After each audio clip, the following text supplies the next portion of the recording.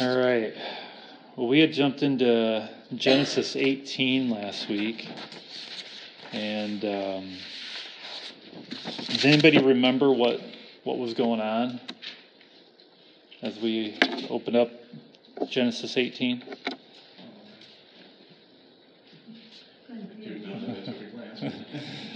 Yeah, the unexpected visit from the three strangers coming to his town. Yeah, so we have these three guys, right? They're walking by, and Abraham sees them, and what does he do? Rolls out the welcome mat. He rolls out the welcome mat, right? Yeah, and this was pretty typical this day and age. Travel was not easy, it was dangerous. And so when you saw travelers going by, you would typically, especially, and remember this was a hot day, remember? It was described that it was hot, and so typically you would say, come, rest in the shade, let me get you some water, let me get you some bread, and then you'd send them off on the way, maybe once it cooled down a little bit. But what did Abraham do? He didn't just get him water and bread, did he? Feast. He prepared a feast for these guys, right? It's interesting, it was in the heat of the day, so it must have been right around noonish. Yeah. Right, somewhere in midday. Mm-hmm. So there would have been time for a feast and refreshment. Yeah, and these things aren't easy to prepare, Especially that. Yeah. Yeah, you're killing a fatted calf, and then you got to cook it. So I'm sure you got to kill it, you got to butcher it, and then you got to cook it up. Even they made cakes, 3 seahs of fine flour. Who remembers how much 3 seahs is? 7 quarts or something? Yeah, it's like 7 quarts. I don't know how many cakes. It's probably, they might be feeding more than just these 3 people, but that's a lot. Maybe he was going to give them a supply for the road too. Probably give them some food for the road. They needed to break out the microwave for sure. Yeah. Yeah.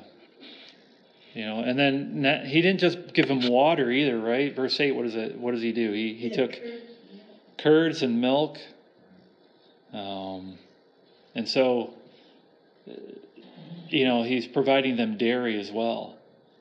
And so he's rolling out the red carpet for these guys, so to speak.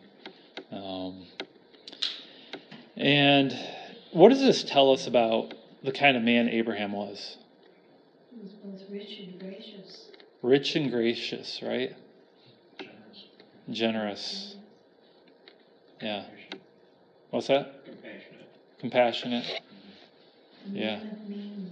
A man of means. Very hospitable, right? Yeah. And so we see hospitality in his nature, and it's a picture for us of the hospitality of God. God, he is the one who rolls out the red carpet for us. And even thinking about in Genesis what we have been studying, even at the beginning, God is so gracious towards Adam and Eve. He sets them in this luscious garden. This is all yours. Anything you want, I'm going to provide for you. And that's kind of how it started out. All right? And provisions met. Yeah. And even today, we're blessed to be on planet Earth. It's so providing, Although the global elitists would like to tell us that climate change is real and doom and all that jazz. Yeah. There's always the doomsayers out there. But the reality is that he has provided abundantly. Yeah.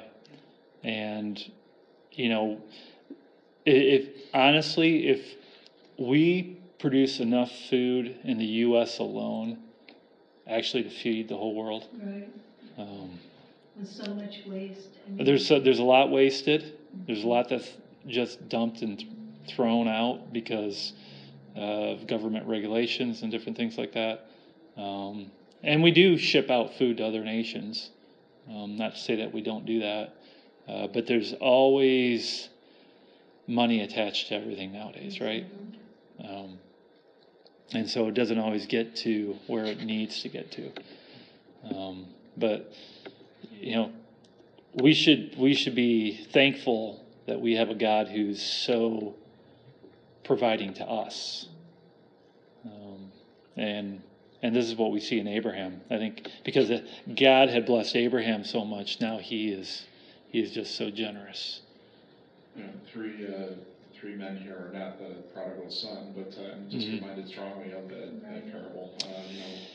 When father sees his son return, just give him everything. Yeah, what happens when the prodigal son comes home? all of this.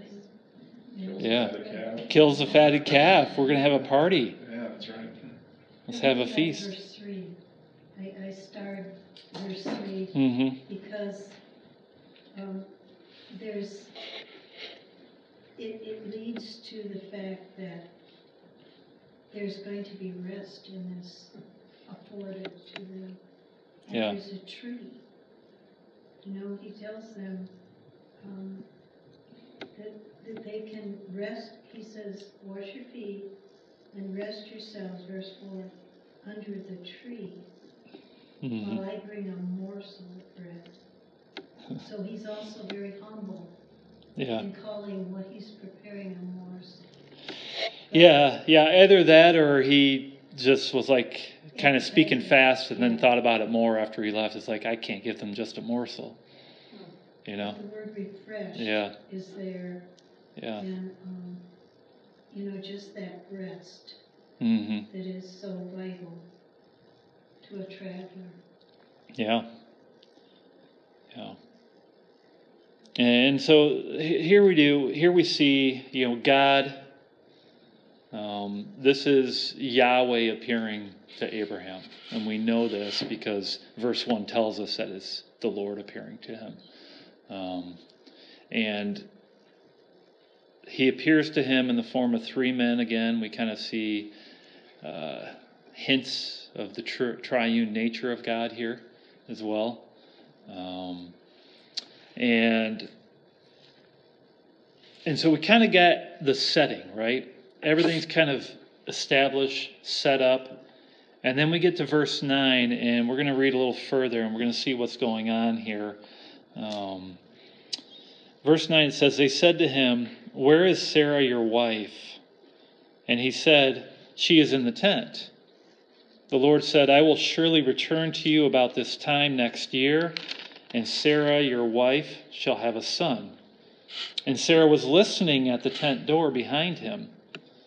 Now Abraham and Sarah were old, advanced in years. The way of women had ceased to be with Sarah. And so Sarah laughed to herself, saying, after I am worn out, and my Lord is old, shall I have pleasure? The Lord said to Abraham, why did Sarah laugh and say, shall I indeed bear a child now that I am old? Is anything too hard for the Lord? At the appointed time I will return to you about this time next year, and Sarah shall have a son. But Sarah denied it, saying, I did not laugh, for she was afraid. He said, no, but you did laugh. We'll stop there for right now. So here we have Sarah inserted into the story once again, right? And so chapter 17, right, we have God giving to Abraham the promise that he's going to have a son through Sarah. Sarah doesn't seem to be anywhere near this conversation. Now we have another conversation, God and Abraham. And what's the first question that God asks Abraham that we see here in verse 9? Where is Sarah, your wife? Of course he knew. Yeah, he knew. So why is he asking the question? Let's make sure Abraham knows. For Abraham's benefit or for Sarah's benefit, right? Sure.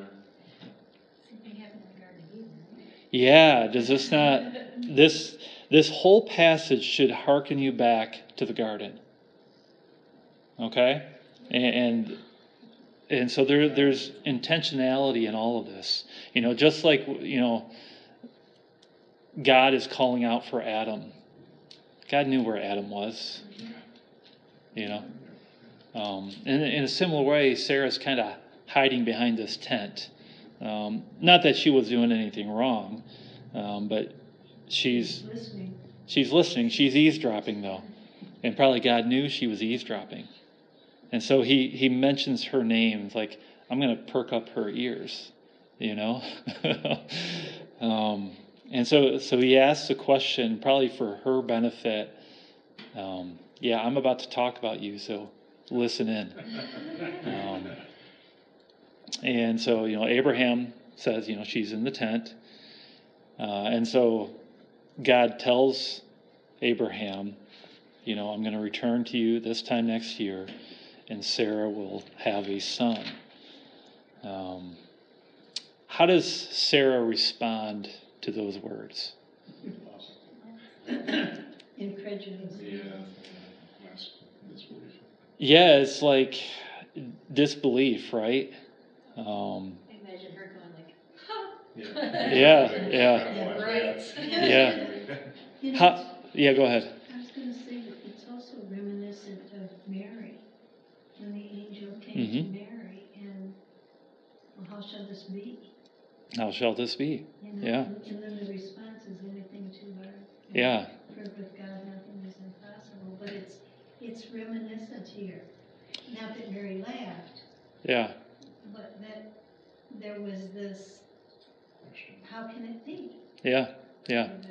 And so in Sarah we see a precursor to Mary, and just like in this, with the promised miracle child of Isaac is a precursor to the promised miracle child of Mary, who is Jesus. And so there's a lot of foreshadowing going on in this passage as well.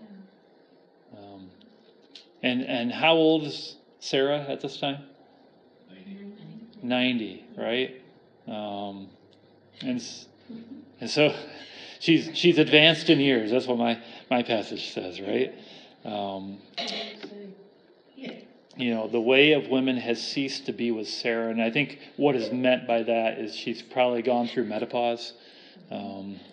She no longer has cycles, and it's like there's no way I can have a child. That's just physically impossible. And it was physically impossible, right? Yeah, naturally impossible. Yeah. There would be, if I may, no egg to be fertilized. No. Yeah. It's beyond the ability for man, quote unquote, Yeah. to do anything of this nature.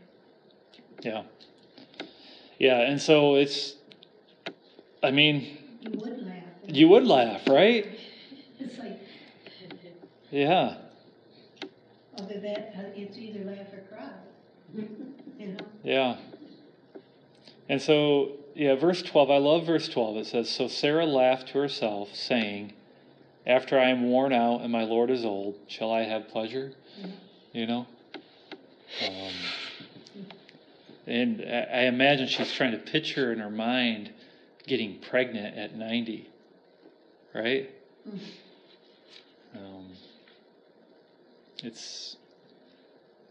She's almost saying, can there be any joy in my life? Yeah. Because pleasure is, it's burgeoning with stuff here, but bottom line is she longed for a child of her own. Yeah, And what pleasure and joy that would bring to her, and the impossibility was not even anywhere remotely comprehensible to her. Yeah. It just couldn't be. It's funny because in our society today, we tend to downplay the joy that children bring. And with the modern day feminist movement, we want to find all our pleasures in things other than giving birth, right? And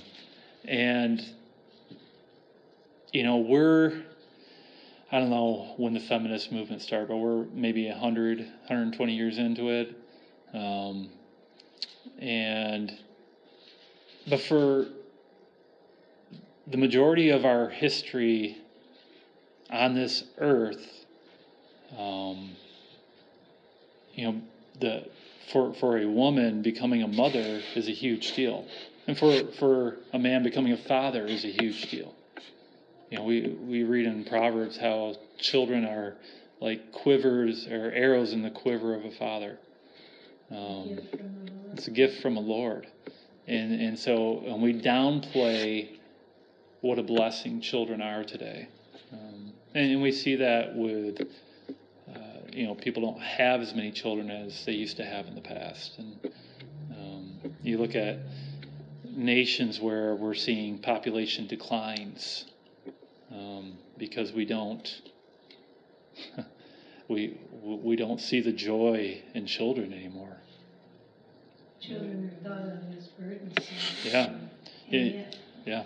Yesterday I went to my great nephew's graduation open house.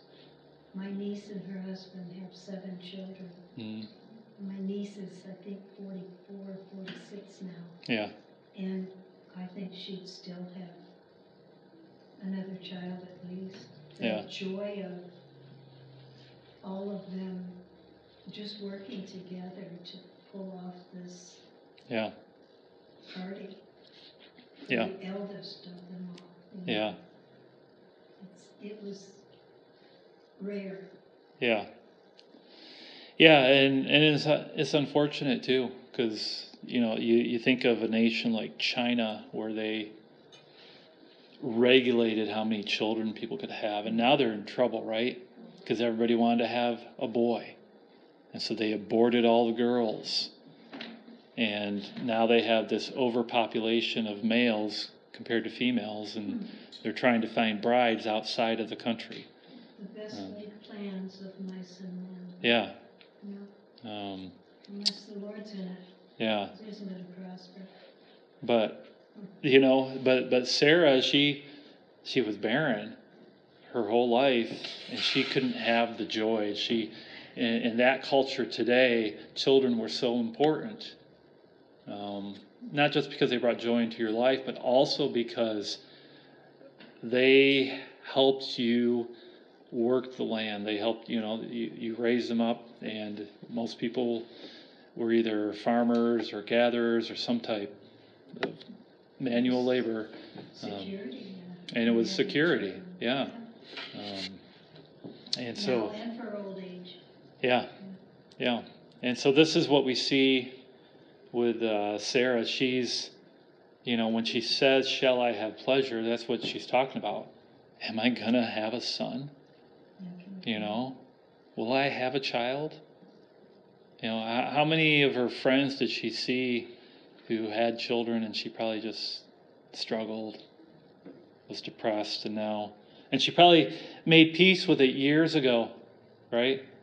Hard to say if she ever made peace, really. Yeah, but she probably had somewhere is like resignation, right? Yeah. And now she doesn't want to have hope brought up to feel that pain again. Don't tell me I'm going to have a child when I'm not really going to have a child. And so she's struggling with all this, and she laughs, right? It seems foolishness. There's an irony in the fact that she laughed, and it has laughed and pleasure in the same sentence. Yeah. Because with pleasure comes laughter. Yeah. And again, the name's going to be Isaac, and what does Isaac mean?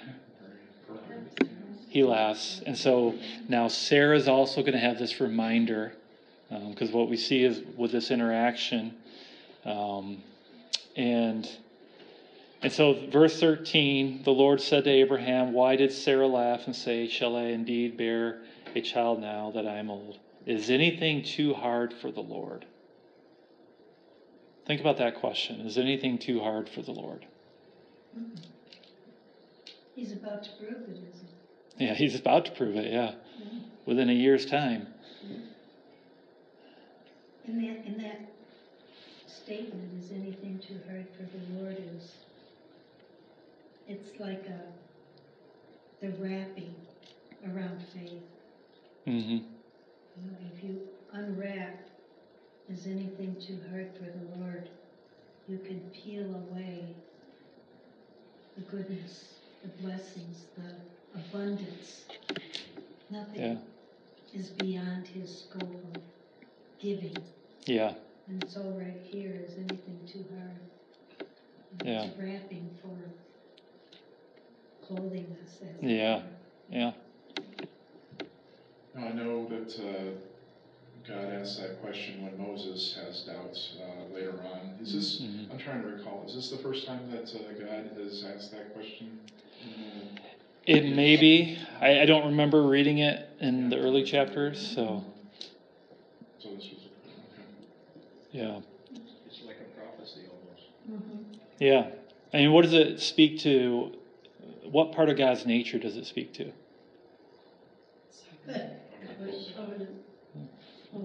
What were you saying? Covenant. His covenant, your sovereignty. Yeah. Omnipotence. Yeah. Yeah, omnipotence. That's, he can do anything he wants. Plus he knows. It's omniscience. His omniscience, yeah. You know, it's all of him, really. Yeah. I mean, it really is. Yeah. Yeah, it speaks to his power, right? Yeah, he's got the power to do this. And the ability to perform whatever he so desires. Mm-hmm. You know what it is? It's a calling back to in the beginning. He made something from nothing. Yeah. And he's about to do that in essence. Yeah. Right here and now, in a year. Yeah. What is impossible for the flesh, he's about to make happen. Yeah. And what's interesting too is, if Abraham had any doubt of who is speaking to him, he doesn't have any doubt now, because, God has said, is anything too hard for the Lord? And Lord's all caps there. So actually what he said, is anything too hard for Yahweh? And so he's revealing, and I think Abraham knew by this time who it was, but he's definitely revealing himself now to Abraham. If we go back up to verse 4, Mm-hmm. When he saw them, he ran to the tent door to meet them, and he bowed himself and said, O Lord, if I have found favor in your sight, do not pass by your servant. Yeah. So it's, he had to have had a premonition that something is going to be given here. Yeah. I need to detain them, bless them, so that I will be blessed in the process. Yeah.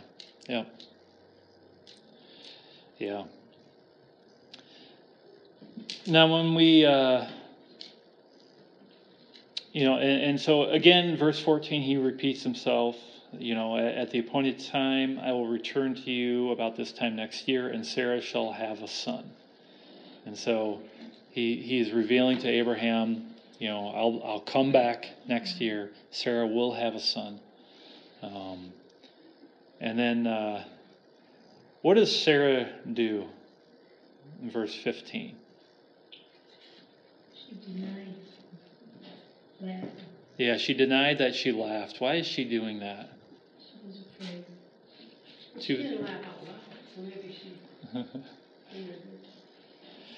Yeah. Maybe she's just realizing who they are. Yeah, but I mean, there's fear there, right? It said she was afraid. Again, think back to the garden. Think back to Adam and Eve. Why were they hiding? They were afraid, right? And so she had doubt in her mind about God's word. And, in a sense, you think about it, is laughing a sin? No. Can it be a sin? Well, it depends on what you're laughing at. Yeah. What's going on behind it? Part of making you laugh. Yeah. Scoffing. Yeah. It says she laughed to herself, Mm-hmm. and the fear, I would think, would be tied up with,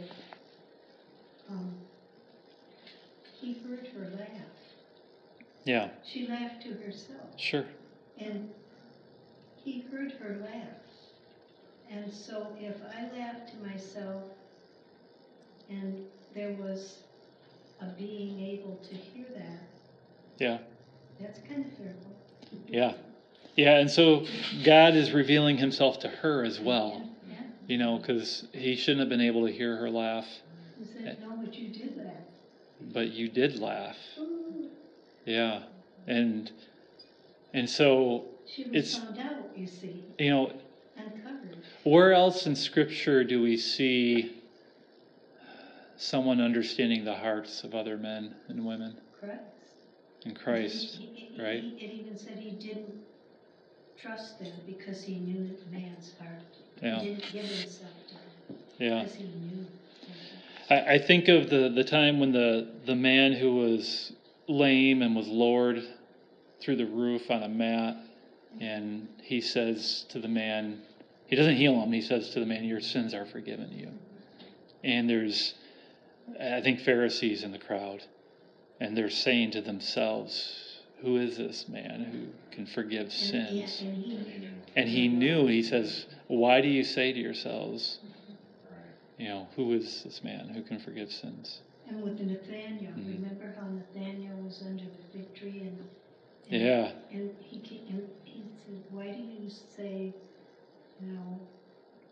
because I knew you when you were under the equation? Yeah, he said, I saw you under the fig tree. Yeah. That'd make a believer out of you, wouldn't it? I mean, Yeah. You would think. Yeah. Yeah, and so, again, we see, through here, we see a precursor to Christ as well, just in God's quality to know a person's heart. And two, we see with Sarah, she's denying it, even though she did it, just like Adam and Eve denied their sin. It's like, but God, in His graciousness, He doesn't allow it, right? He says, "I'm not going to let you deny this. You did laugh." And so it's a protective matter for Sarah, in a sense. The truth will set you free. Yeah, the truth will set you free. I'm not going to let you live in this lie. I'm going to reveal it to you, and he almost forces a confession out of her. Plus, he's saying, in essence, this is who I am, and what I said is going to happen. Yeah. And I'll be back in a year to witness what I said happened. Yep. Yeah. Yeah. And so here we, if you combine this story with the story in the previous chapter where God revealed it to Abraham and Abraham laughed, what we see going on here is God's graciousness to mankind, right? He has made a covenant with Abraham that he did not have to make. It is a covenant that he will fulfill. So it's a covenant of grace, not of works. I'm going to give you this land. I'm going to give you a son. I will make you into a nation, the father of many nations. And through you, the whole world will be blessed. And that eventually comes to fruition through Jesus Christ. So many layers. And so many blessings just from this one. Yeah. But that's what we see going on here. And I'm way, way past time, so we're going to end there today. But it's just such a good reminder to us that, one, God is a God who can do anything he wants. Nothing is too difficult for the Lord. And two, God is gracious towards us, not only in the fact that he blesses us with children, he blesses us with, also he blesses us because he doesn't allow us to live in lies.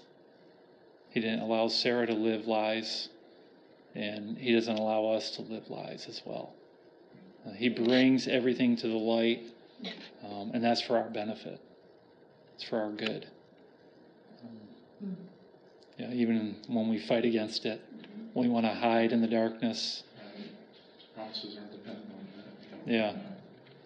Faith comes from hearing, and hearing from the Word of God. Yep. Just wasn't. Yep. All right, let's pray. Father, we do thank you for this morning. Thank you just for your word and the example that we have in Sarah and how you worked in her life, and the promise that you gave to her and how you fulfilled that promise for her, and also just how you even exposed her own sin and wouldn't let her remain in it. And Lord, we just ask that you do the same for us. Lord, you've given us so many promises through your Son. And we ask, too, that you would help us to repent of our sins, that we would live in the light and not in darkness. We can only do this through the strength of your Holy Spirit. And so we thank you for that. And be with us the rest of this morning as we continue to worship you. We pray these things in Jesus' name. Amen.